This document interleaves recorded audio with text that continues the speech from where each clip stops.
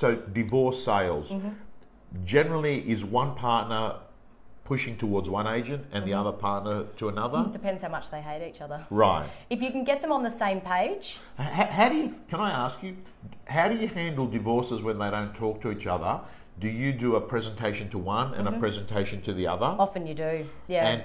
And when one of the partners slags the other one in front of you, what do you do? Well, you just have to empathise. I mean, you sort of have to agree and move on. Right. You know, like you're never going to sit there and dig in the dagger as well and agree. And often, you know, I've just done a really nasty marital where, you know, if his oxygen left his body tomorrow, it would probably be a good thing, you know. Yeah. But like a horrible human, like Right. a really horrible human.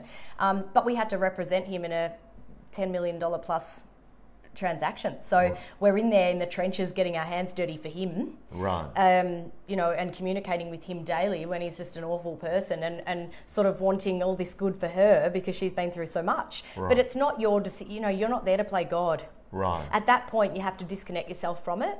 And that's something I've learned in my career is that you will sell for people in not so good times. Right. They're not selling for good reasons. And if you take it on, I'm wearing a crystal now, Tom. I know you love my crystals. But, you know, if you take on all their energy and you take on all their... If you sympathise instead of empathise, they're two such different things. Sympathise is you're carrying all their pain and you're carrying everything. Empathise is that you just understand and you advise and you guide, but you move on.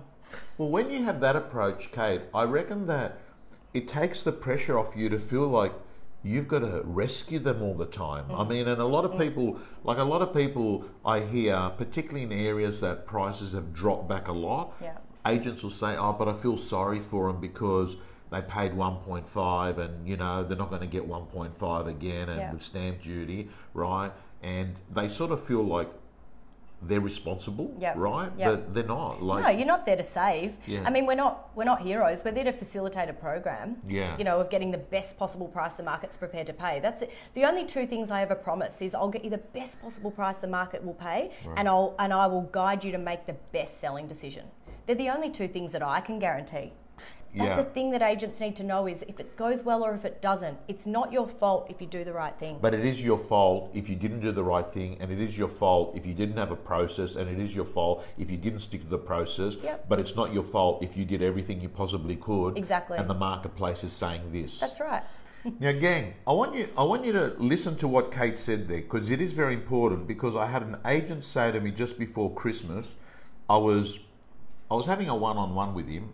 And he took the phone call, and he said, "Give me a moment." And then he gave this information to this person. And then when he hung up, he said to me, "Mate, it'll probably lead to nothing. It's probably a wastie, but anyway." And I was thinking to myself, this guy felt like everything he did, he had to get something out. You know what I mean? He thought it probably won't lead to anything, right? But you know, and I was thinking to myself, if you always are thinking that way, the person you speak to must be able to pick up. Well, you talk about commission breath. I mean, isn't that the exact thing? Like, how many people... I just think people's bullshit radar is just so strong these days. And you know when you meet someone and you just walk away and you go, what was it about that person? They're so unauthentic. They're so unreal. And it was...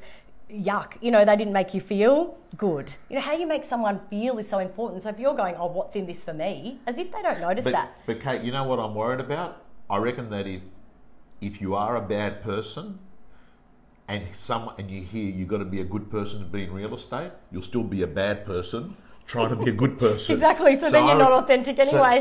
Correct. So I actually think to myself, unfortunately, if you're watching this video, that piece of advice ain't going to help you because... you shit. Yes, right? So that's not going to help you. So one thing is for sure, good people, and that must be important in recruitment, isn't it? You look for the person. Yep. Because you know that... It's given you a test drive of Real Estate Gym.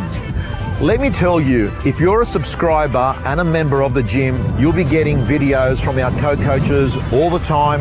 You'll be getting mentors, you'll be getting scripts, you'll be getting dialogues, you'll be getting templates, and most importantly, My Prospector, your personal accountability system to make more calls, get more appointments, get more listings. From around $10 per week, realestategym.com.au, your personal coach.